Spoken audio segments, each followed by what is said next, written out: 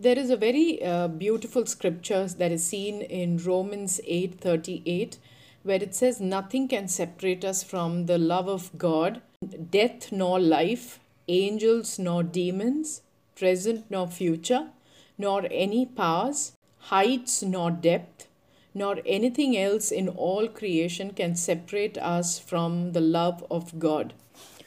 This one scripture is such a beautiful scripture because, it shows how much our God loves us. And sadly, this is also a scripture that is most misinterpreted. We think that nothing can separate us from God. It's true, nothing can separate us from the love of God because God is love and He loves each and every creature that He has created.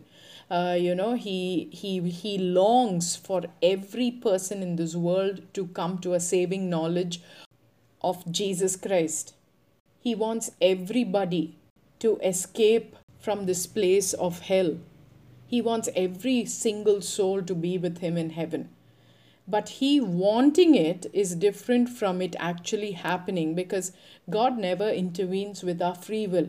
He longs for us to be saved. He made a way by sending His own beloved Son, to die for us on the cross and take our place so that we could be with Him forever. He has done everything that He possibly could. But this is a verse, as I mentioned, that is so badly misinterpreted because people think that, no matter how you live, nothing can separate you from God. Nothing can separate us from the love of God, but there is something that can separate us from God, even as believers. I cannot stress enough because the word of God is very, very clear there.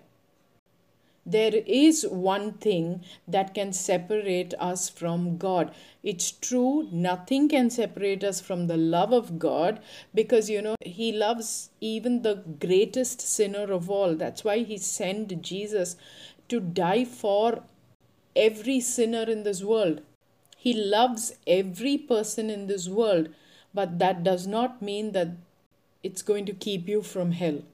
Going to hell or not is totally in our hands. We have to choose whether I want to go to hell or not. And choosing alone is not enough. I have to follow my choices through specific actions.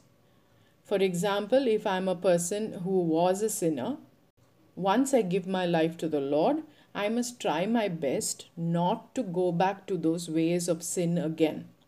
It's like this, I will always love my child, irrespective of what she does, but ultimately, my child may go very far away from me, may do the very things that are wrong, and be punished for that wrong. For example, if I have a child who has decided to drink and drive and ends up hitting somebody on the road, that child could end up in jail. That does not change the fact that I love my child deeply.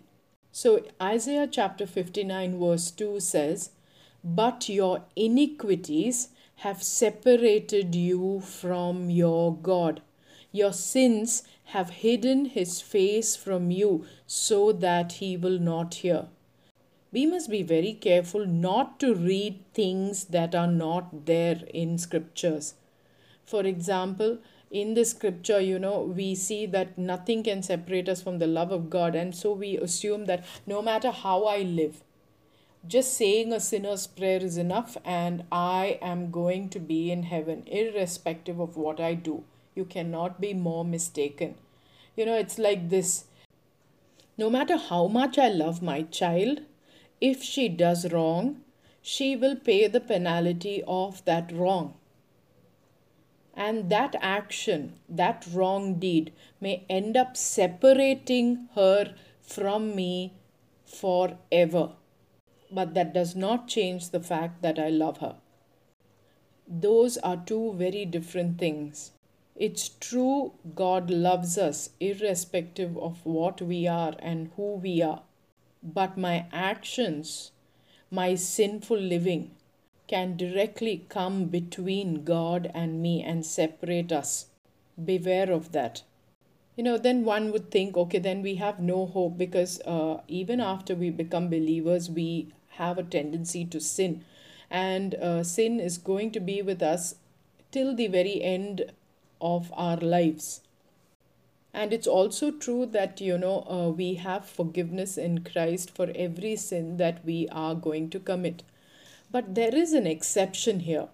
There is an exception in the sense there is something of what we call willful sins. Sins that are deliberately done over and over again. In spite of knowing something is wrong and displeasing in the eyes of God, we keep repeating it over and over again, and that's very dangerous. There are a few scriptures that I've constantly mentioned through several audios, and that is seen in Hebrews chapter 10, verse 25 and 26. It says, "If anyone deliberately keeps on sinning," meaning repeatedly doing it over and over again, "then no sacrifice for sins is left, but only a fearful expectation of judgment and raging fire that will consume the enemies of God." This is very, very important. We must be very careful not to ignore that. It says in Hebrews chapter 6, verse 4 onwards, "It is impossible for those who have once been enlightened, who have tasted the heavenly gift, who have shared in the Holy Spirit, who have tasted the goodness of the Word of God and the powers of the coming age, if they fall away, to be brought back to repentance. Because to their loss they are crucifying the Son of God all over again and exposing him to public disgrace." So it's important to note here, it's not one sin and that's it, you're finished.